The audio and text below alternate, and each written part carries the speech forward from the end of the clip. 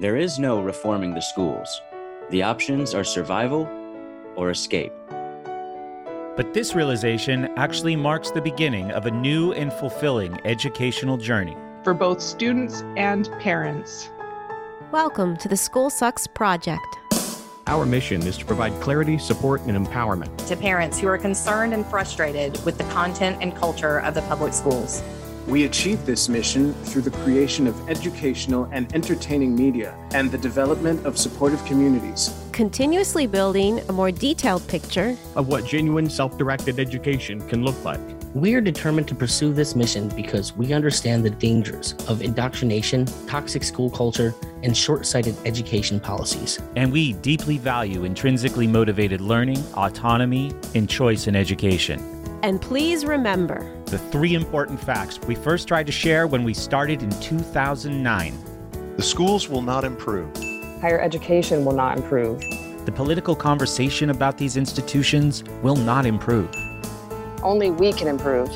So let's begin.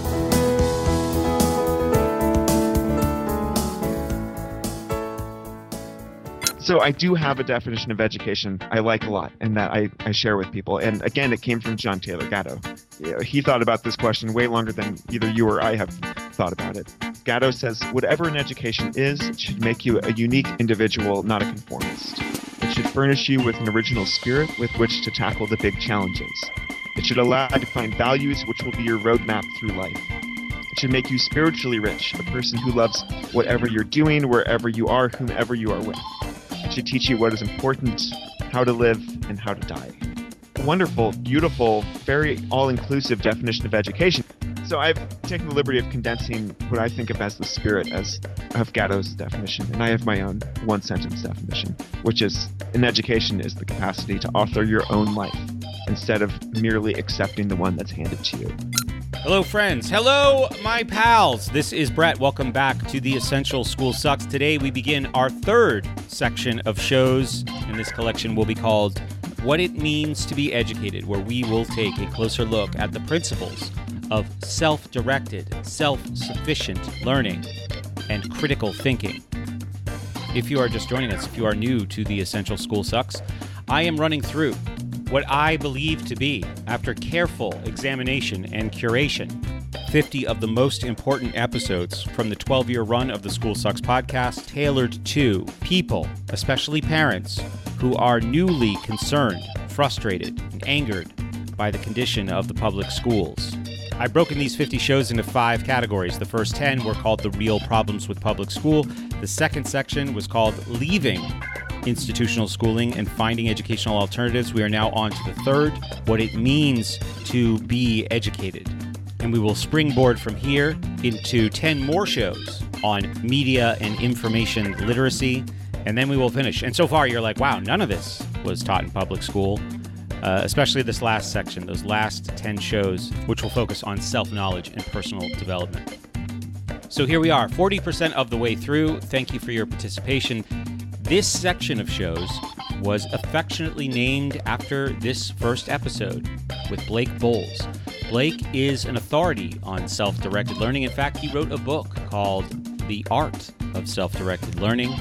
Today, we are going to put a definition to genuine education and contrast that to what is often considered, wrongly so, but considered to be synonymous with education, schooling. If you want to learn more about how you can support the School Sucks Project and help out with the production of the Essential School Sucks and acquire access to numerous benefits, bonus shows, and behind-the-scenes conversations, check the show notes, please. Also remember, if it is applicable to you, to investigate our partner, Praxis. There's information about that in the show notes as well, including how you can get a free book on their secrets and strategies they have used for many, many years now to help young people find a path around college. That book is called Forward Tilt. It is by Praxis founder Isaac Morehouse and Praxis graduate Hannah Frankman. Thank you for your time and attention. This is The Essential School Sucks number 21, originally released March 25th, 2018 as podcast 551, What It Means to Be Educated, with Blake Bowles. Here we go. Different life, searching for the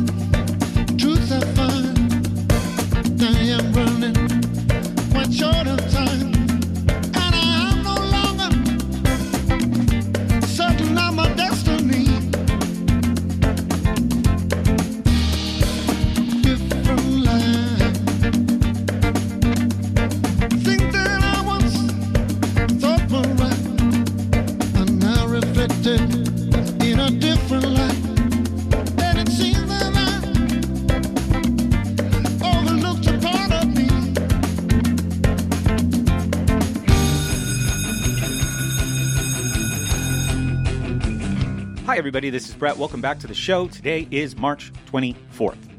I created this episode in collaboration with author and educator Blake Bowles as a resource for people in my audience who are looking to do some outreach on the topic of educational alternatives and the importance of self-directed education. Those are two of the things that we focus on here.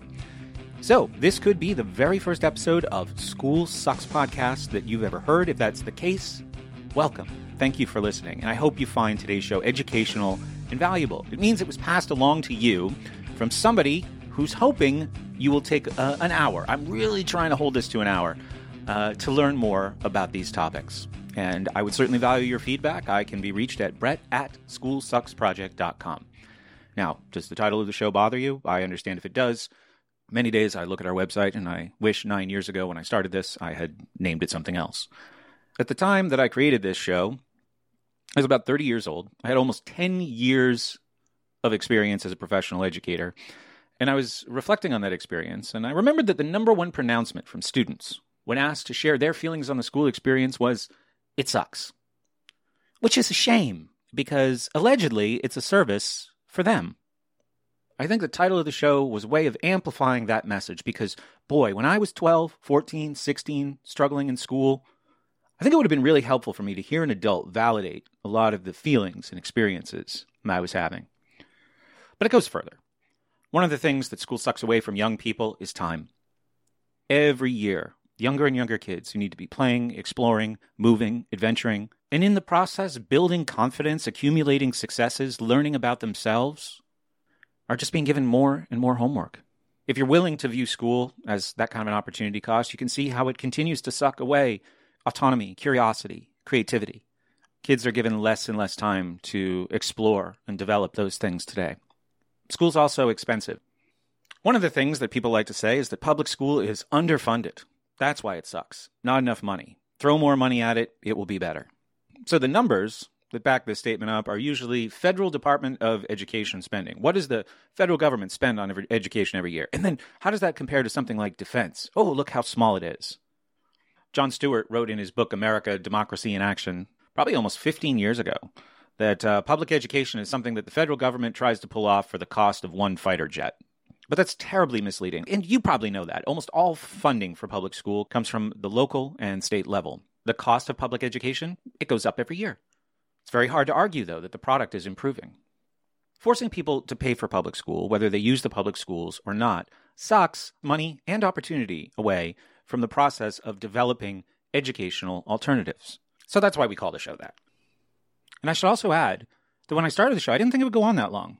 I just kind of needed a platform, an outlet to get all these frustrations off my chest, the things I was experiencing at work.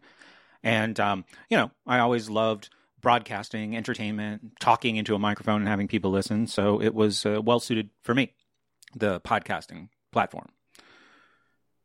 I was really, really fortunate, and I'm just endlessly grateful that I had this motivation at a time when this kind of technology was available. So I wasn't stuck, on a street corner with a sandwich sign.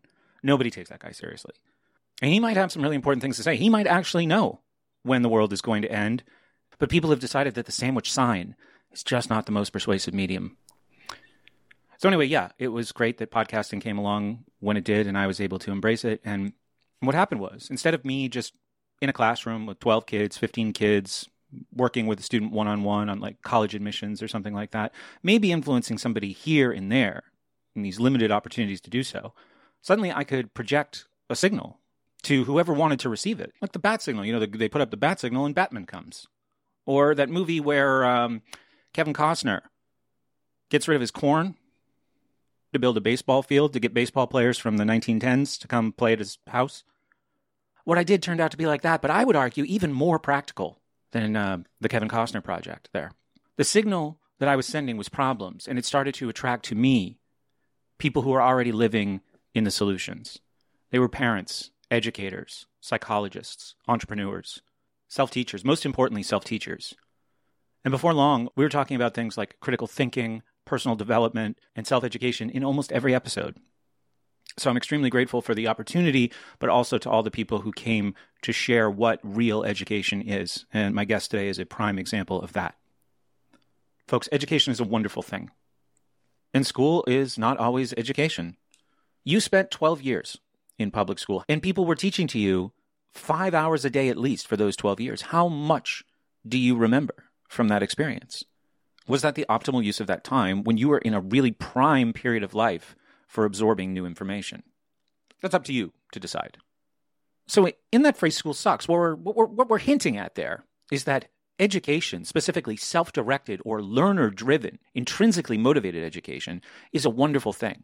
And here we try to promote that however we can, because I believe it leads to happier, healthier, and more successful children. And we all want that. So if today's show was passed on to you as a primer on these topics, I hope our presentation is informative. We're going to go over all the basics. And I hope nobody feels any judgment. Like if your kids go to public school, I understand almost everybody's kids do. I did. I went to public school for 12 years, and my dad knew it sucked. My dad was the chairman of the school board. He was reminded of this fact almost every day during that period. So yeah, no judgment.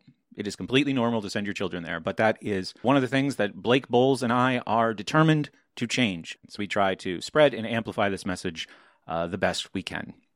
And today's show, I believe, will also be helpful for people who don't have a lot of leeway with educational options. Your children have to go to public school for one reason or another, or at this point, you can't see a path for them out of public school.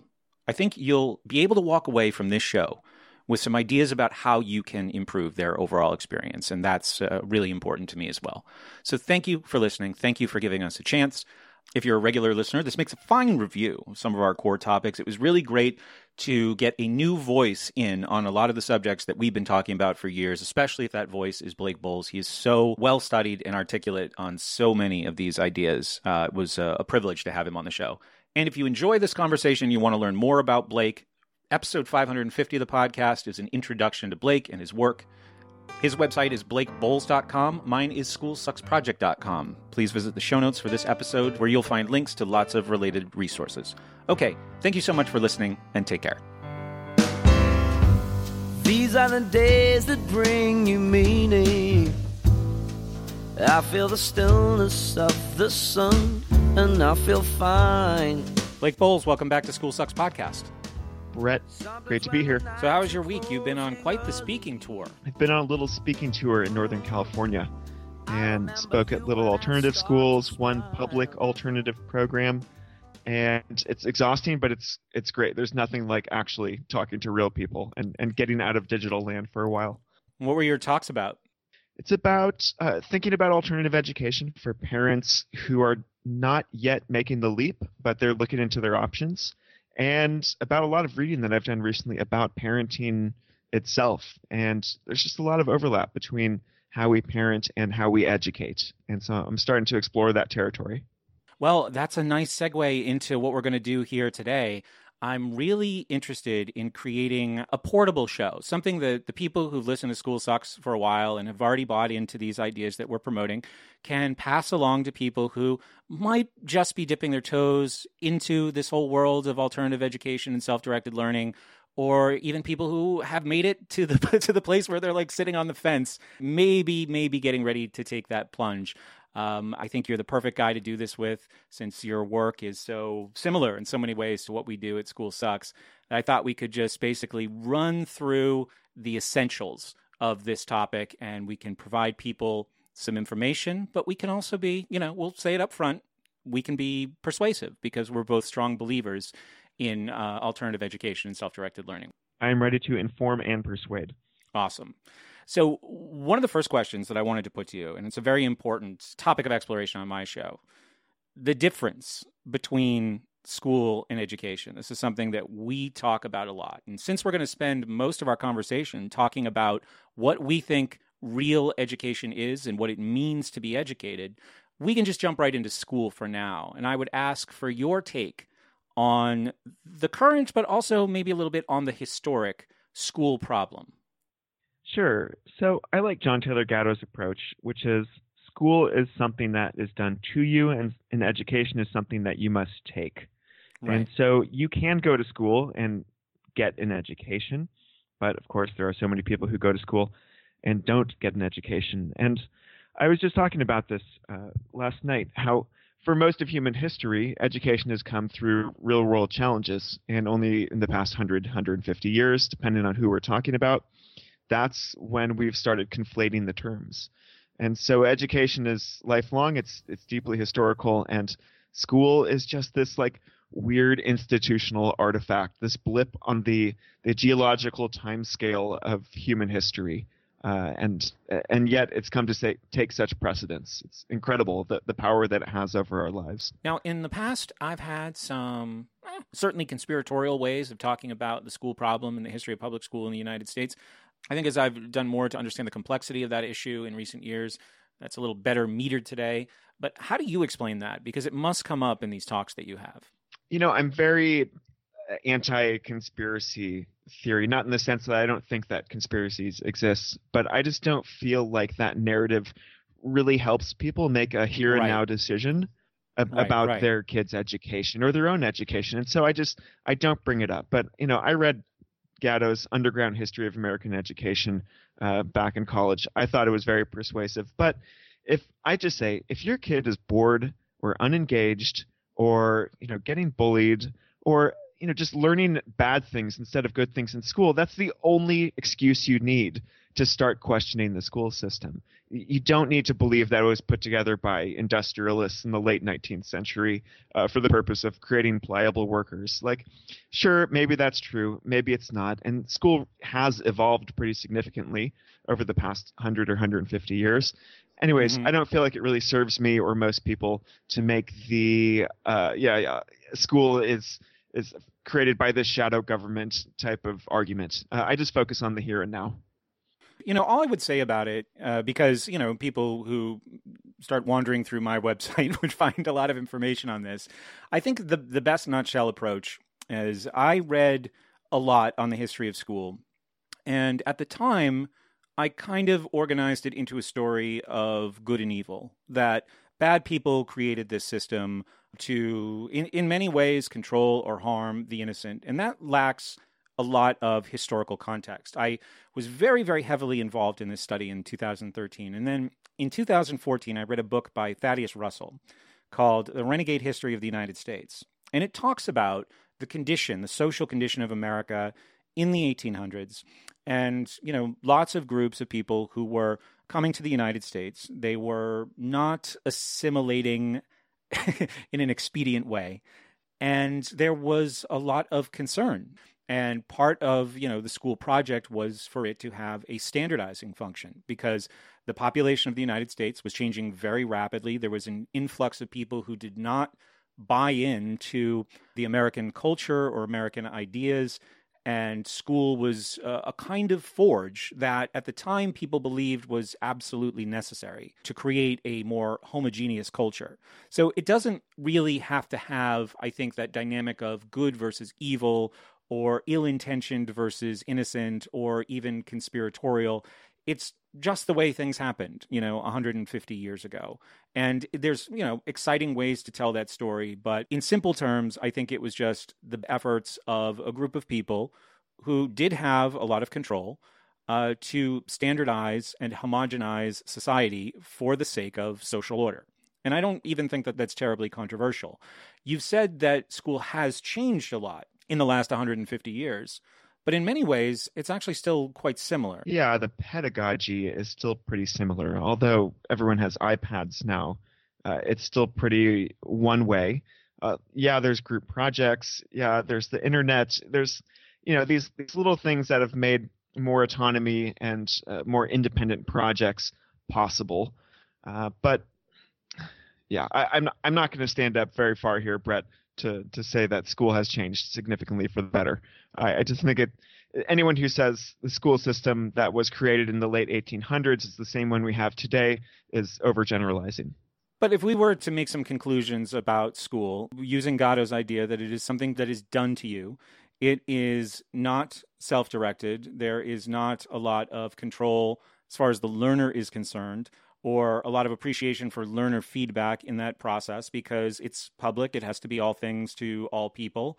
It is in many ways impersonal. This obviously, people out there are adults and they can think about how they've learned things. It usually requires a fair degree of intrinsic motivation, a desire from inside to learn something, and then they kind of pursue it in a self-directed way. Education can certainly work that way for young people too, but that is not happening enough in school. So the second question, very open-ended question, very broad. What does it mean to actually be educated? I love this question because it's really thorny.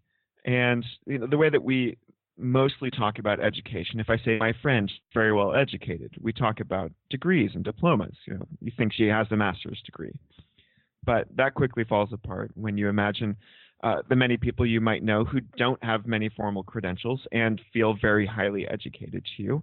Or when you run through a few thought experiments about a PhD student who does 5 years of a program and then drops out before writing his dissertation. Obviously this person has been educated, has learned, and has, for one reason or another, not obtained the credential. And so it can't just be about diplomas and degrees. It could be about just marketable job skills. Essentially, an educated person can get a job and can get paid decently.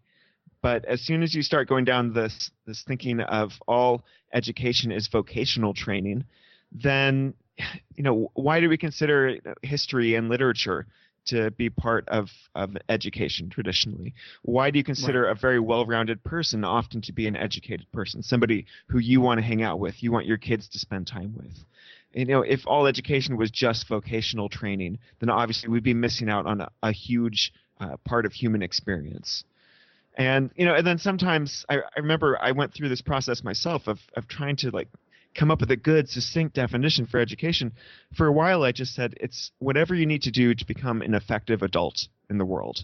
And who can argue with that, right? Effective adults. The problem is that it doesn't mean anything. There are so many different ways to be an effective adult. There are so many different paths that renders that definition essentially useless. And so I do have a definition of education that I like a lot and that I share with people. And again, it came from John Taylor Gatto because he thought about this question way longer than either you or I have thought about it. And so I've got that quote right in front of me. May I read it? Absolutely, yeah. Okay, Gatto says, whatever an education is, it should make you a unique individual, not a conformist. It should furnish you with an original spirit with which to tackle the big challenges. It should allow you to find values which will be your roadmap through life. It should make you spiritually rich, a person who loves whatever you're doing, wherever you are, whomever you are with. It should teach you what is important, how to live, and how to die. So, wonderful, beautiful, very all-inclusive definition of education. It just has one big problem, which is that it's really freaking long. And when you're at your next cocktail party, and somebody says, what does education mean? You're not going to bust out your John Taylor Gatto reference card. I might. You might, but most people will not.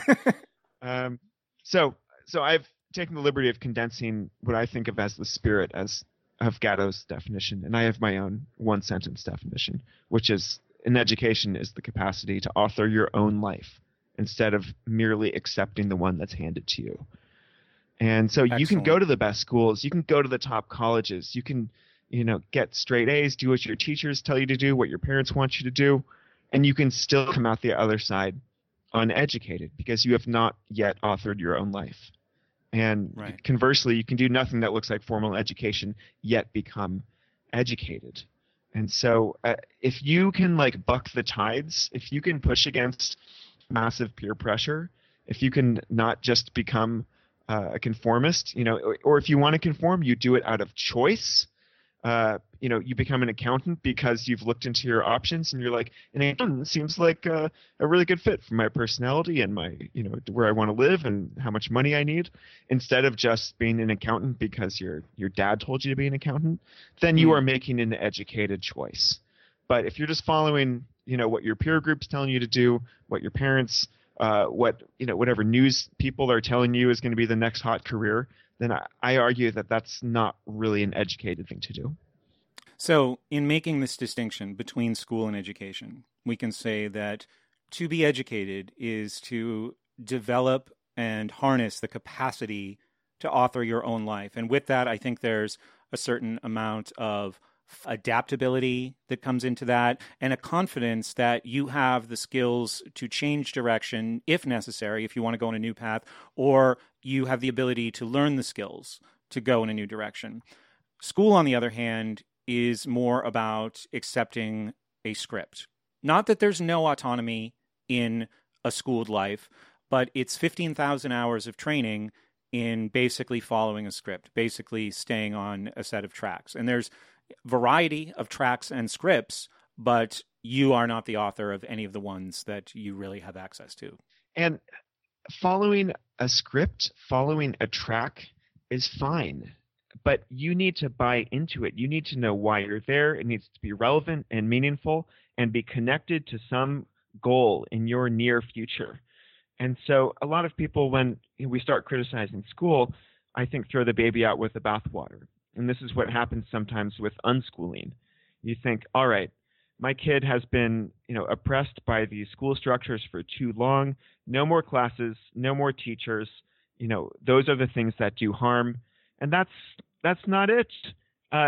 Classes are important. Teachers are important in so many realms of life. If you want to learn formal science, if you want to go through physics and get up to a point where you can do research, you need to follow a curriculum. Absolutely, yeah. But if it's chosen, then it will be absorbed so much more quickly. That's the whole principle behind self-directed learning, behind what I consider unschooling, is choice and consent. That's where education happens. Along with a critical understanding of what you're doing and why. That's right. You need to have context. And most kids, most young people have had context for what they're learning for most of human history.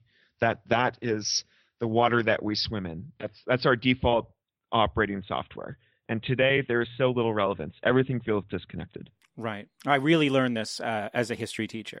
Just a lack of causality from one topic to the next.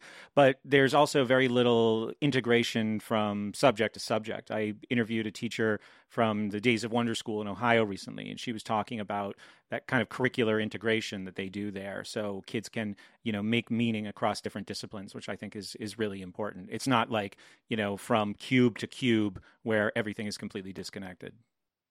And Paul Goodman wrote a book called Growing Up Absurd. And that's what it feels like when everything is so siloed.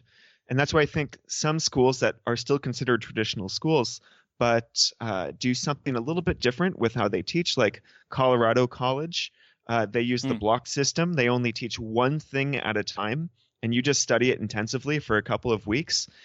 Even that, it's not that radical of a change, but the fact that you don't have to shift gears multiple times a day. And you can just completely immerse yourself in one thing for a brief period of time. That's a huge step forward. And so maybe that's what I was saying when I said school has changed and improved a bit, because there are a nice diversity of alternative schools, alternative colleges. It's not this monolithic system that we critics of education sometimes paint it out to be. In a final distinction, I really feel like I have to mention this because it's a subject of deep study for me lately. It's something I'm preparing to do a show on this weekend. There's this current controversy in public schools around gun violence. And I want to talk about this in a way where I'm not making any political statement or taking sides. It's just an observation as somebody who's, concerned about young people and a promoter of self-directed education and obviously a critic of school. Something that has become very, very apparent in this whole conflict. So right now, over the course of the month of March, there have been a number of demonstrations and student walkouts. There's something, again, this kind of speaks to the distinction between the educated person and the schooled person. There's this teen spirit, this kind of self-assertiveness, this desire to have a purpose. I think we can see that in a lot of what's happening in this movement, that people want to get out there and they want to feel as if they have self-efficacy. They want to make a difference. But what's discouraging about it is that their revolution seems to be to ask, the political system to make changes, right? So again, it's just like the same kind of tracks, the same thing that you would learn in a ninth grade civics class.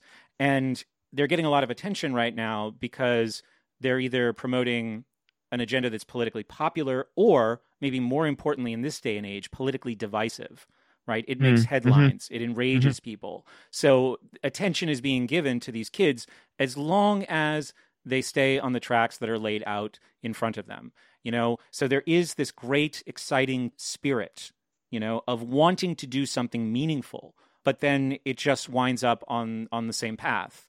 And if they strayed off that path, they wouldn't have that voice anymore. They wouldn't have that attention. If instead of saying, what's the politically divisive or politically popular thing to say, if they said, maybe we shouldn't go to school. Maybe this is too dangerous. Maybe education should work some other way.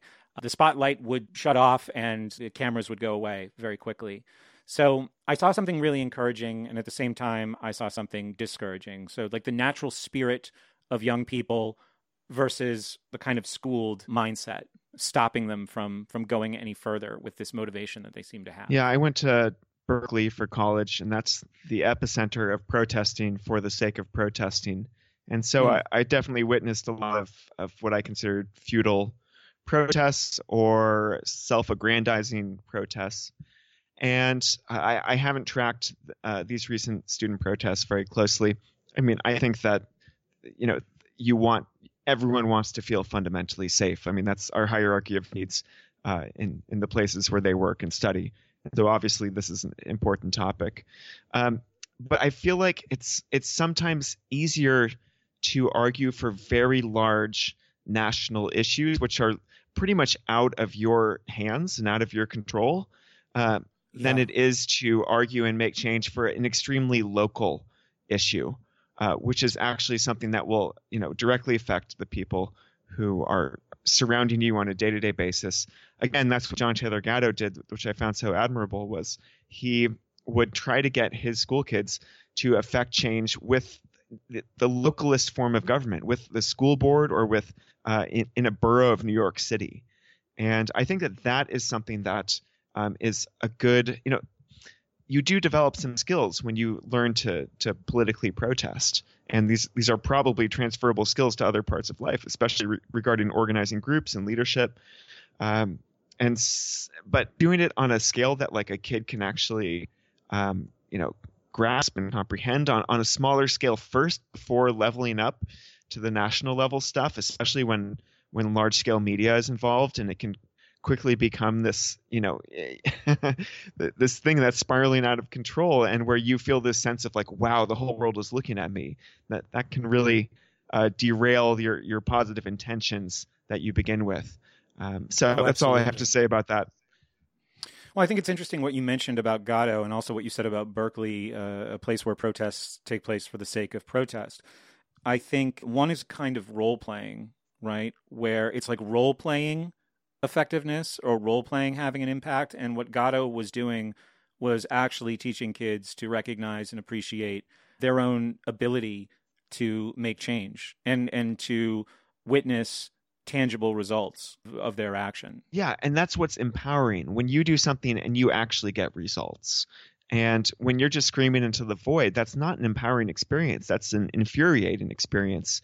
And so I agree with you. Something where you actually have a chance of affecting change, I think, is much better for young people. It's the idea of operating in the sphere that you control as well, which limits the amount of smallness or ineffectiveness that you're going to have. You learn to start in the places, certainly with yourself, and then you can expand that to your immediate social circle, your family, your community, maybe a larger political context from there. But that's a really good way to build out, instead of starting at some incredible distance away from self and trying to make some change that way. And I feel like there's a direct correlation here, Brett, with being an educator. And this is one of the main reasons that I chose not to pursue public school jobs, because I realized pretty early on that I would be fighting this massive beast of a system on so many different levels. And if I wanted to affect direct change and get immediate feedback, I had to go private and had to do something that was completely divorced from the public schools' laws and regulations. Exactly. I had the same experience. It was being in graduate school that taught me that. And we talked about this in the last show. Just listening to the experiences of people who were already in that system, I knew that I would be powerless there. I knew that I would have virtually no control over something at the time I was incredibly passionate about. I wanted to be a history teacher. That was like my first step in my career. There were other steps that I had planned after that. Like eventually I was going to be a principal of a public school. My goodness. But, I wanted a career as a history teacher first, and I loved the subject. And I very quickly became aware of the fact that I wouldn't be teaching the way that I wanted to teach in a public school. And that was one of the things that led to me changing directions. But we're transitioning now, and this is a really good segue actually into this path to being educated, which I think you and I would agree is self-directed learning. We're already talking about it in a lot of ways. You have identified both in your book and in the article that you wrote what it means to be educated, the attributes of self-directed learning. Sure. So I think some basic psychology is in order. There's this widely accepted theory of human motivation called self-determination theory. And it asks the question, what makes people act with intrinsic motivation and what doesn't? And it's pretty clear that you need three ingredients to be intrinsically motivated. You need to have autonomy, so actual freedom to make choices. You need to have mastery or competence, which means the ability to go deep into a subject. And you need to have purpose or relevance, or in the original theory, it's called relatedness, essentially connection and relevance.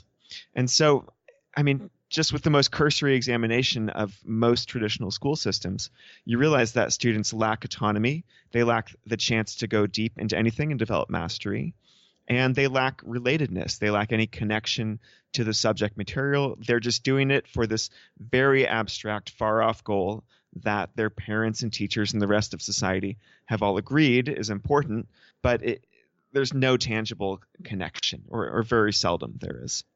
When people first hear about the idea of self-directed education, or maybe more specifically unschooling, a lot of them will say this kind of hands-off approach, it seems very simplistic. It kind of sounds like it's for hippies. But, you know, how did you really dig into the science and align the science with this idea of education? I think a lot of people who enjoy reading articles about motivation or psychology, they are on board with things like deliberate practice, which is all about how do people build skills. And essentially, if you think about trying to teach yourself an instrument, for example, you can practice all day long and really not get better at that instrument. Or you can do a different kind of practice, which the author of these studies, Kay Anders Ericsson, calls deliberate practice, which is really intense lessons that give you instant feedback that are tailored to your ability level and that you can do over and over again until you get it. It's like having a guitar coach come in and be like, okay, you're struggling with the A and D chords and your finger positioning is wrong. Try putting your fingers in this position and do this 5 times. And once you get it, then we're going to move on to the next like mini lesson. When most people learn about deliberate practice, they're like, yeah, that is how I learn when I'm learning very effectively and intensely. Similarly, when they learn about flow, which is, I'm not talking like hippie flow, whatever that means. I'm talking flow, the psychology theory popularized by this guy with the impossible name to pronounce. I think it's Mihai Csikszentmihalyi. And, you know, he describes this state of very high performance. You might think of a rock climber who is in the state of flow where a sense of personal identity is lost. Your work and you become one and the same. Kind of this concept of time vanishes. You're performing at an extremely high level, matched to the challenge. And again, you can describe this to people and they're like, yeah, that's an experience I've also had. And all of these experiences line up with intrinsic motivation. And then when you start looking at kids in school and realize that they don't have flow experiences, that they are not doing deliberate practice, that they are doing another way to think of this is through the concept of deep work. There's a great book written by Cal Newport, the computer science professor and productivity guru, and he distinguishes between deep work and shallow work. Shallow work is something that I think of as any work you can do while also scrolling through Instagram at the same time. It's logistical work. It's stuff you can do while distracted, and it doesn't create much value. And deep work is the stuff that requires your total focus and concentration. And this is the stuff that the robots and software cannot yet do. It is a uniquely human activity. You know, thinking about composing music or working on a mathematical derivation. You know, these are still things that humans can do that will not yet get taken over by the machines. And we're all pretty much talking about the same thing. And it's all intrinsically motivated. And this is the special sauce of human learning. and so much learning can happen so rapidly when somebody has these ingredients of autonomy, mastery, and purpose or relatedness. That's when they get into the deep work state. They can do deliberate practice. They can be in flow. And incredible amounts of work can happen in a short period of time. And the opposite is mostly what happens in school, which is being distracted, essentially being able to do everything that the teacher's asking you to do while flipping through Instagram, which I think is what does actually happen. So these three needs, when they're met, you can then elevate from there. And these three ideas are: you have control over your own actions in a way that, I guess the second one would be, you're able to improve and build towards mastery. And the rhetoric or the sharing or the communication or the connection that makes those first two transportable. Yeah, I like the word purpose as a proxy Okay. for the third one. But feeling like you have a reason for doing what you're doing. Now, with this being laid out, have you come to any conclusions about a general age where a child could start down a path of self-directed education? 7 years and 3 months. That's exactly when it can happen. Perfect. That's probably really good timing for some people out there. So a lot of people make the argument all children are born naturally curious and they're self-directed learners until school beats it out of them. I am not a fan of using that argument. I think it's pretty weak. I think that that childhood development stages are very distinct, and the needs of different developmental stages are distinct. And so it's not like we always are going to learn in the same way. And that's the assumption behind saying, oh, kids are born creative and interested, and then, the institution beats it out of them. That's too simplistic a narrative.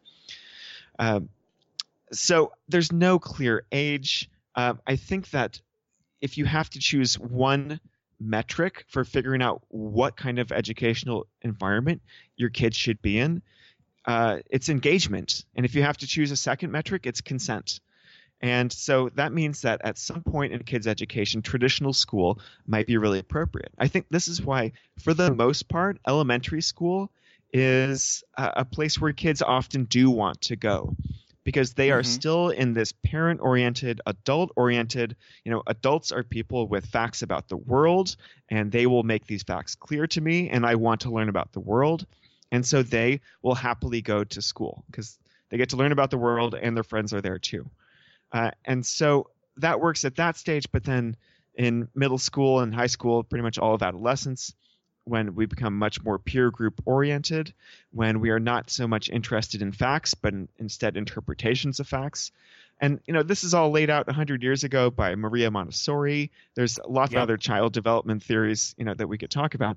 But essentially, you go to the place where your kid is most engaged. And if your kid is sitting there bored and restless, or they're resisting the work, then that's when you have to be courageous enough to say, we're going to look for any alternative, even if it feels really weird and out there and outside of our comfort zone, and not what I did myself as a child. Absolutely. Do you think there's any supporting personal attributes that help self-directed education? Like, what makes a person desire and then value autonomy? What motivates somebody to work towards mastery? What motivates somebody to find and pursue a purpose? Are there other things in life that help all of this fall into place? I don't think so. I think that those are just basic human qualities, Brett. I think the desire for autonomy is longstanding. The desire to be good at something instead of untalented is fundamental. And the desire to have some sense of purpose or relatedness. Sure, we can find exceptions to all of these. Maybe you have a cousin who never wanted to build any skills at all and is completely happy knowing nothing. Maybe we know someone who works at a job they have no connection to, and they're like, whatever, it's just a job. I'm completely happy with it just being a job. Yes, those people exist. But I think more to the spirit of your question, I think the changes in the economy and the changes in the kind of work and labor that is demanded is what has largely contributed to so much educational anxiety. Just having gone from a world of largely hands-on, largely agricultural labor into a highly industrialized world, which is still pretty hands-on, and now into a knowledge-based economy. I think that is where more of the stress comes from, and where we say, well, is this kid really being capable? Is this kid capable of being self-directed? Because this other kid looks like they're doing a much better job with it. And the first kid might just be the one who is really made for working with her hands, and would have been a thriving farm worker 200 years ago, and now is being told, sorry, that kind of job is not available to you, because it isn't. That's truth. Right. You need to do knowledge work. I think that's where more of these ideas about like, well, some kids can be self-directed and some can't come from. No, they can all be self-directed, but the needs of the economy make it tricky. So I think the kids being able to exist in an environment, and this is really, really, really crucial, where they are able to recognize and embrace a kind of freedom in action, freedom of associations, freedom of pursuit, but also like this idea of self-responsibility. And you've written about this as well. Being able to appreciate these two aspects of life is also part of really being able to move down a self-directed path and succeed on a self-directed path. I agree. And that's, the principle behind how I run my Unschool Adventures trips, which is more freedom and more responsibility. And I think everyone recognizes that these two have to come together. And a lot of times highly progressive parents who are embracing something really far out there, like unschooling, which they see on a kind of liberty versus oppression axis, and they see that more liberty is always the better thing. It's yes, but with that comes the responsibility to use your time in a way that's worthy of this freedom. And so this is why unschooling, for example, as kind of the most self-directed path that you can take as a parent, this is why unschooling is actually the most difficult thing to do with a kid. Because sending your kid to school and just outsourcing all of their education to this group of professionals and educators is the easy thing to do. And when you're an unschooling parent who is navigating, this challenge of trying to support your kid while also kind of holding them accountable to what they said they're going to do, if you're this parent who's, says, okay, you want to learn piano, I'm going to prepay for 10 piano lessons. And then after the second lesson, your kid's like, meh, my interests are no longer here. You can't keep doing that forever. And that's where the responsibility comes in. And so it's a very tricky balance, and it's a personal relationship between each parent and child, or the other non-parental adults that you bring into the situation. There's no formula for it, and that's what makes it so difficult. But the results are incredible, and that's why I've loved working with unschoolers for so long. Right. So you mentioned the general practice of unschooling. Unschool Adventures. One of the reasons why I brought up these ideas of freedom and responsibility, I mean, both are great examples, like learning how to appreciate freedom, but also learning how to handle responsibility.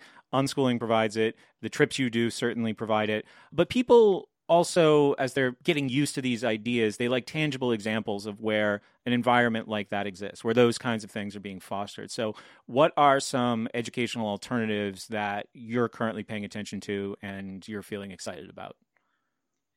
The model that I'm most excited for is based on a center in Western Massachusetts called North Star.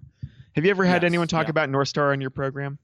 Not in great detail. It's definitely been mentioned, but we haven't done a show about it yet. Oh my gosh, you could do a show about it. North Star is started by two former middle school teachers who, like many people who we talk about, are disgruntled teachers, and they said we can do this better. And they started a nonprofit, and it was essentially a resource center. And they made it only for teenagers, first of all, like minimum age 13. And they offered all these classes and activities and drama groups, and they brought in college student volunteers to teach about their specialties. They had mentorship available from the staff members there, and it's 100% optional. And another thing that they do is that they're very clear that they are not a school.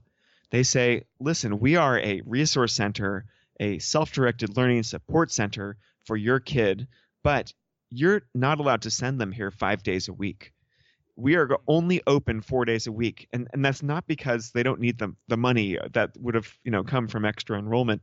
It's because they don't want anyone just dropping their kids off there and thinking of it as a school. And so to legally attend North Star, you actually have to register your family as homeschoolers with the state of Massachusetts.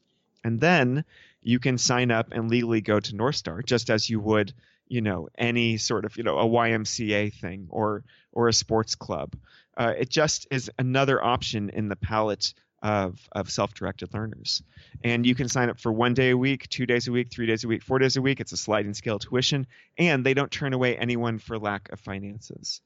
And so it's like everything is possible and virtually nothing is required aside from playing along with their very basic, rules. Don't scream, don't break stuff, be a good human being. Right. And is it, as far as the management of the actual environment, is it similar to Sudbury? Does it have similar attributes, or do they have their own unique way of functioning? It's not super unique, kind of like Sudbury or Waldorf. They are just kind of a group of mostly former teachers, and they make decisions, based on what they think is right, with a little bit of input from the students. So no, it's not a full-on democracy like a Sudbury school is. And they don't have any sort of wacky ideals that they're basing their stuff on like a Waldorf school does. And so it's just like a warm, friendly, inspiring place to come if you're a self-directed learner who doesn't want to be stuck just at home. And that's the situation that so many people who are into the idea of self-directed learning struggle with, especially in the adolescent years, which is that my kid is no longer satisfied just being at home, reading books, learning online, doing that kind of stuff. They want to be out with other people, but they want to be out with other people without these arbitrary draconian restrictions that come with most school experiences. So do you have any ballpark on what the tuition is for North Star? Yeah, I don't want to misquote. I think that it's between $2,000 and $8,000 a year on the sliding scale. They're on their website. Yeah, they follow the details, of course. And it's also probably dependent on how much you attend. Yeah, exactly. It's based on 1 day a week attendance up to 4 days a week attendance. Now, has this model been replicated beyond Massachusetts? Yeah, and that's what's exciting, because about 15 years ago, it was just North Star. And then they got more active in helping other people start similar centers. And they're not out here to make money. This is not a franchise. They don't want to have intellectual control over these other programs, kind of like Sudbury did for a long time before the recent explosion that happened. And so North Star is actively being replicated up and down the east coast of the U.S. There's a little bit of saturation in Canada, and now they're starting to make some first appearances on the west coast. And because we mentioned Sudbury a couple of times, and we're using this as kind of an introductory conversation for some folks, Sudbury is a school that, as far as the actual relationship between students or learners and adults, it's similar. Kids can go there. They engage in self-directed projects. The adults can act as guides. They can get involved if the kids need a certain kind of support. The school has a democratic form of government where everybody gets to participate in all decisions regarding the function of the school. Sudbury is a model that is also replicated not just all over the country. It also started in Massachusetts, but is all over the country, and there are looser and looser versions of the Sudbury School, and ones that I think are more adapted to different cultures, both in the United States and beyond. So the way the school runs is more, aligned with the region or the place that it is, or the needs of the people who are going there. Yeah, and Sudbury schools are wonderful, and they are the ones that I first read about when I went on my college reading binge. And I think that they are highly accessible to people who are coming from traditional school backgrounds, because it still looks like a school. It still feels like a school. And you just need to make a few logical leaps into this realm which it's more democratic and it's more freedom oriented. And also there are a lot of schools out there which just call themselves free schools or democratic free schools, but they essentially operate the same way as a Sudbury school. And my favorite place to find all those types of schools is through Aero, AERO, and the Alternative Education Resource Organization. And they have a wonderful map on their website, a world map, where I think it's the best place to find all of the different democratic schools in the world. And so I've found schools on there that no one has ever mentioned ever before, but yet they exist. And so there's often surprises to be found, even in your neighborhood. Right. And I think this is an important part of the conversation because I think since the first time we started having conversations about alternative schooling, I recognized that for a lot of people who are frustrated with the public system, the jump from that 35 hours a week, physical building, everybody goes, everybody knows what it is, everybody knows what it expects, to something like unschooling, that jump is just too great a distance, right? Yeah, it's a chasm. Yeah, oh, absolutely. And understanding that there are many steps in between those two options is really helpful. And I've worked at schools like that through the years as a tutor, as a teacher. The physical location is there, and that's really good for people. But you can go there and get a look at what unschooling is like, what self-directed education is like. So even though that might be exciting and comforting for people who are starting to contemplate the possibility of a transition, I think there's still, and it's totally fair and totally understandable, there would be some apprehension about like, okay, well, at school, there's this checklist, and eventually all of this stuff gets checked off, and this is the stuff my son or daughter needs to know to be successful. There's no guarantee in some kind of self-directed learning setting that any of that stuff is going to be accomplished. If I wanted to send, say, my son to one of these schools when he was 6, that's a long road, to adulthood, where a lot of things could happen that, might not be, if I just let this child be completely self-directed, it might not lead to a successful path. I think it's a super important and super common question. And I hear it in the form of, well, what if they have gaps in their education? What if they have big gaps? Like, what if they never learn U.S. history? That's pretty irresponsible from a parenting perspective and a societal perspective.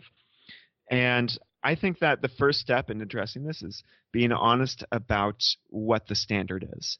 And if the standard is like, if you're thinking about not sending your kid to school, then the standard is other kids from your neighborhood and your social class who are going to the school, what do they know and what can they do after they've finished X number of years of schooling? And a previous guest on your podcast, Brian Kaplan, I think really eviscerated the assumption that schools do build meaningful skills and competencies that last any meaningful distance after the school experience is over. And I love, and he did a great job of just pummeling that idea. And so just think about how much the typical high school graduate knows about American history, and then compare any homeschooled kids who you know to that kid. And maybe, I actually think the most reasonable response to that would be both of them don't know much. And that's okay, right? Because that they're hitting the standard at least, which is they don't know much about history. And then you can start asking the question, okay, if neither one of these kids is going to learn much about history, which one had like a less traumatizing experience for the past 4 years?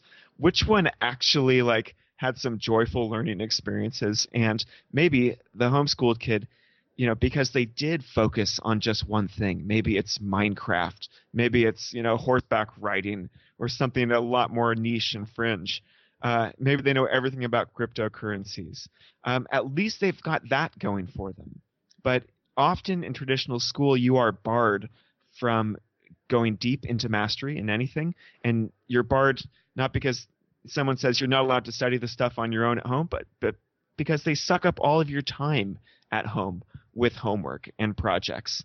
And if you want to have any sort of life, you just don't have the space in your life to go deep into anything. And so that's one thing that self-directed learning does let you do. And will it leave gaps behind? Like, yes, of course it'll leave gaps behind. And often those gaps will be bigger than the gaps with traditionally schooled kids.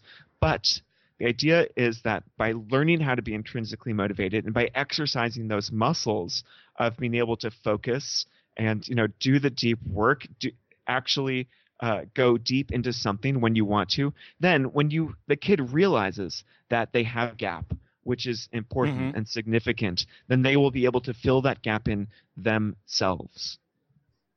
Absolutely. And they get the practice of appreciating freedom, embracing responsibility along the way, and meeting those emotional and educational needs of autonomy, competence, and relatedness that you talked about.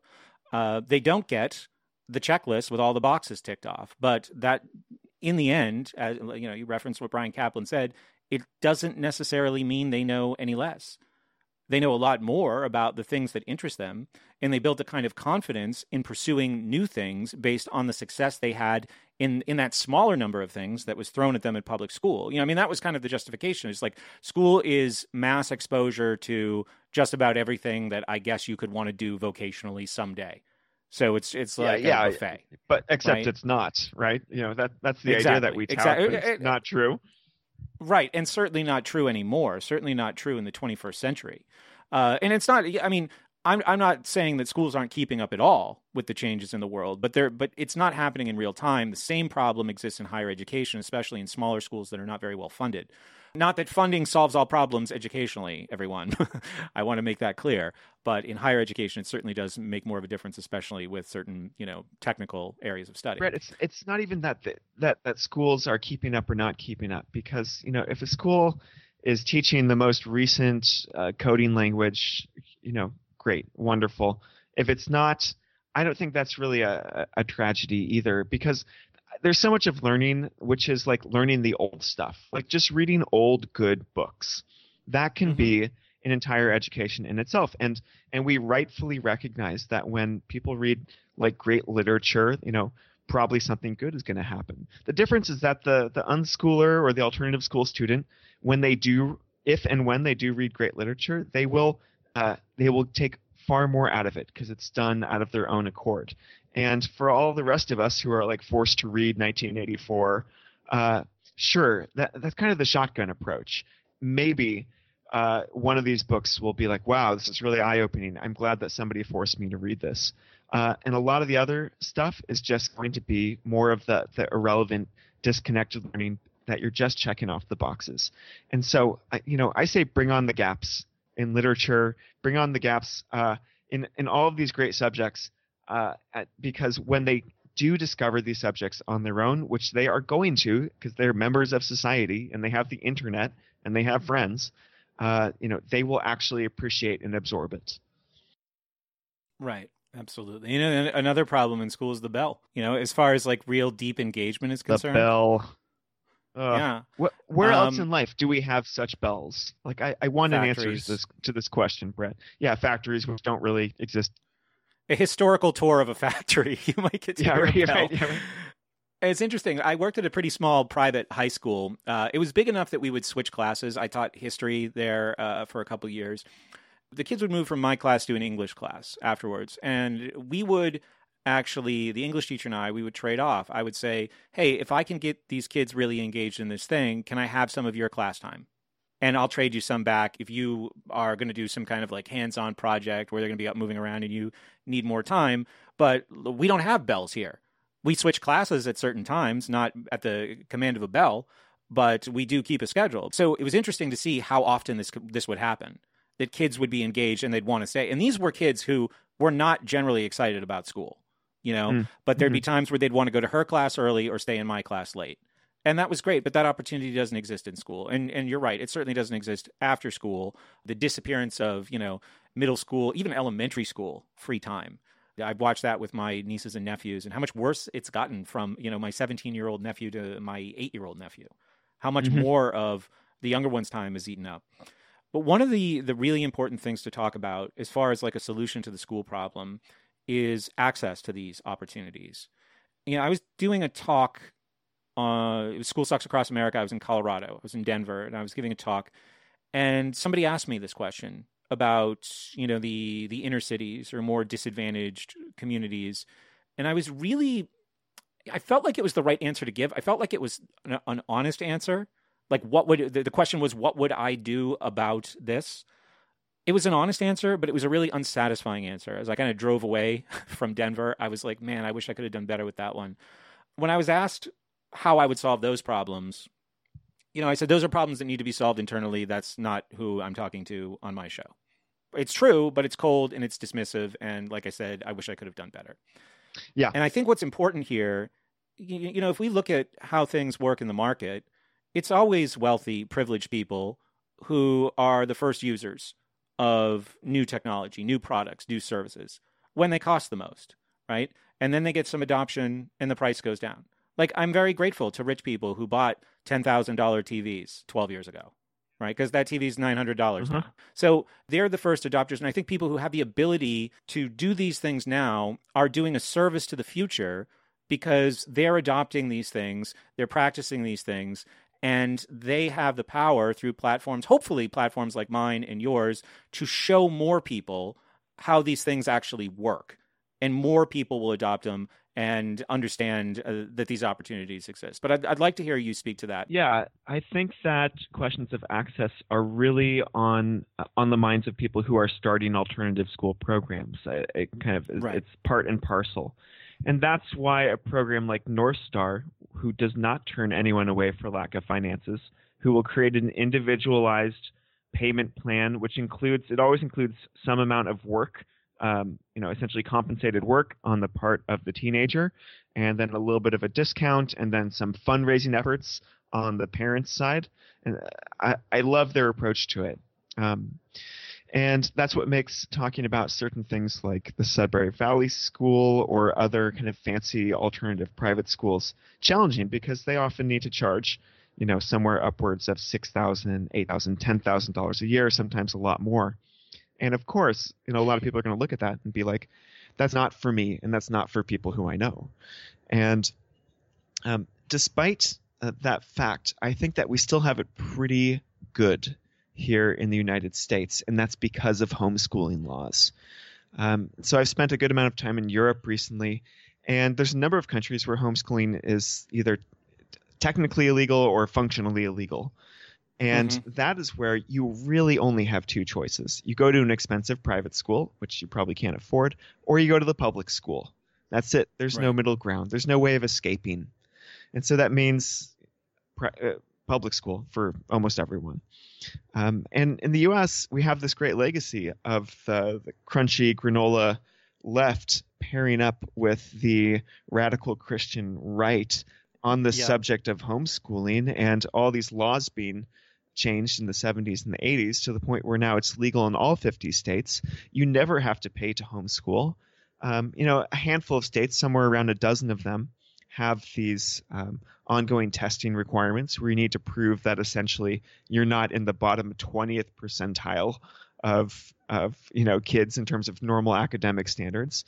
And for the rest of the states, including the biggest and most populous states like Texas and California, there are no requirements. You just tell the state, I'm homeschooling, or here in California, you say, I've declared my house to be a private school and my child is attending my private school. So they meet compulsory education laws. I think that the fact that we have this access to homeschooling is an incredible boon to anyone who wants to opt out of the traditional system. And in addition to that, community colleges are an incredible part of the U.S. higher education system, which offer a bridge between non-traditional secondary school to higher education. A high school diploma will not get you very far nowadays, but still a college degree will get you all sorts of jobs and open all sorts of doors. And so the fact that you cannot go to high school, you cannot have a high school diploma, but you can still go to college via the community college system is incredible. And so I think the first step is recognizing how much access and privilege everyone already has, at least here in the U.S., regardless of your income level. So people often talk about, a kind of social responsibility to support the public schools, though, especially if you're a more wealthy, privileged person. Oh, my gosh. This argument drives me crazy, because the idea is that your kid is smart and their smartness is going to rub off on other kids. And so you are morally obliged to keep them in the public school system. And I just think that's terribly collectivist. And And it's nothing that any parent is going to be deeply motivated to do, first of all, so it's impractical. But also, I think for the same reason that you mentioned earlier about early adopters, what parents of wealth and privilege can do and do already is they experiment with alternatives, and they kind of they're that first marketplace test on anyone who's coming up with some crazy new idea about alternative education. And they will essentially run the test, and if it works, then the program will thrive more. And when the program gets big enough, then it can start having the resources to offer access to people, essentially offer scholarships. And right. I think that's the progress of alternative educational history.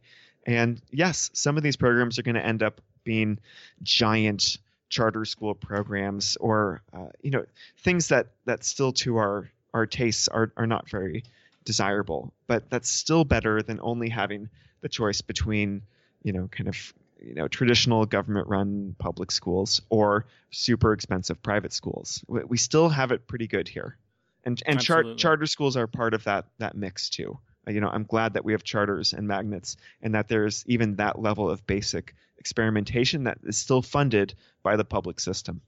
So if there's people who are listening still feeling apprehensive about making a change like this, and there's lots of people who aren't in a position to make a change like this right now, are there any guidelines to a more self-directed, enriching, happier experience for their children?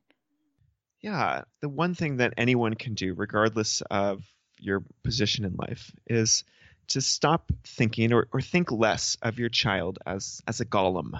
A golem is in Jewish folklore, it's a being that's shaped out of mud or clay.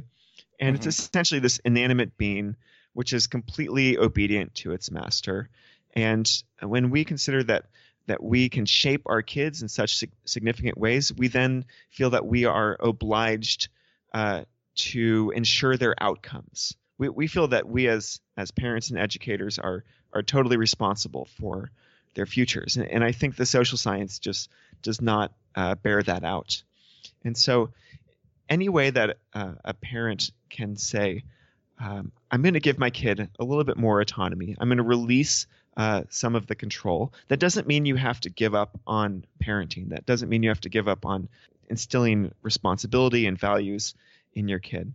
But if you can stop fiddling with the dials so much and be like, I'm going to trust my kid when they say, I'm bored out of my mind. Or I'm going to give them the benefit of the doubt when they say, I'd much rather be working on, learning this instrument right now than doing these stupid endless math sets. And when you ask yourself, like, is it worth it for me to shove these math problem sets down this kid's throat and create this giant conflict and crisis in our house when I don't even believe that this math is necessary for their future survival? Or, it doesn't have to be taught this year. This kid could pick this up a few years later from now. Just moving in that direction, I think, is something that everyone can do, even if you are stuck in a school where you don't want to be and where your kid doesn't want to be, but you have no other options at this moment. If people want to learn more about your work, your website is blakebowles.com. The article that we've been discussing today is What Does It Mean to Be Educated? And it's available on the Alliance for Self-Directed Education's website. That's right. You also have a book that relates to today's topic of conversation. The Art of Self-Directed Learning. And Awesome. I've got a podcast, just like you, Brett, called Off Trail Learning. And I also do one-on-one coaching for a select number of teens and their parents. I recently relaunched this. It's called Indie Guidance Counselor. I want to be the guidance counselor for all of the highly independent Right. and nonconformist young people out there. And I love that. That's awesome. thank you. It's all on blakebowles.com. Excellent. Well, Blake, thank you so much for coming on and having these two conversations. This was part 2. So if you're listening to this and somebody passed this show along to you, and if you want more on Blake's background, it is at schoolsucksproject.com as Blake Bowles Part 1, episode 550. Thank you so much, Blake. Thanks, Brett. Take care.